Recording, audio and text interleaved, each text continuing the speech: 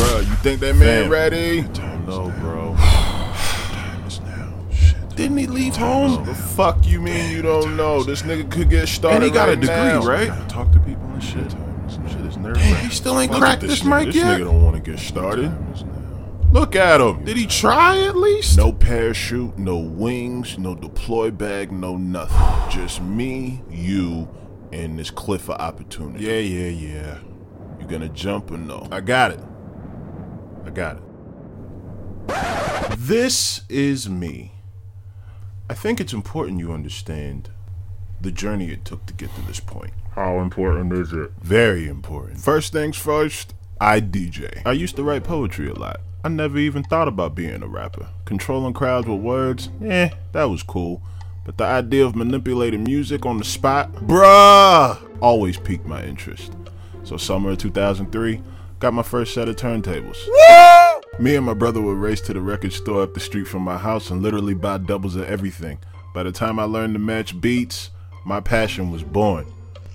Fast forward to 2009, I like to call this the year of the mixtape boom. Artists were flooding the internet with free music, and some of the same artists out at this time are still pushing new music today. But I'm here to talk about something else, though. Oh, he about to get to it. The name of this show. All right. Here come. It's called Low Profiles. Yes! Hell yeah! It's a show giving new artists a chance and a platform that lets their voices be heard.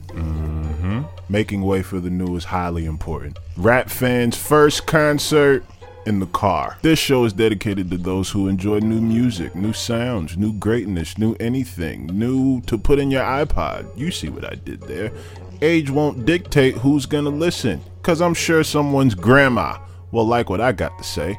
Artist interviews from any and everywhere. And of course, me on the decks to bring you new music to listen to on the go. Hey man, look, listen, I'm gonna be honest with you here, okay?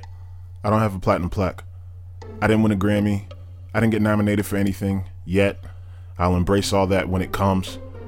Only thing I was told before I started this was, since I have a voice, I better use it. So being blasted in your car with the windows down and the volume up, that's where I want to start. Join me. You'll be glad you did.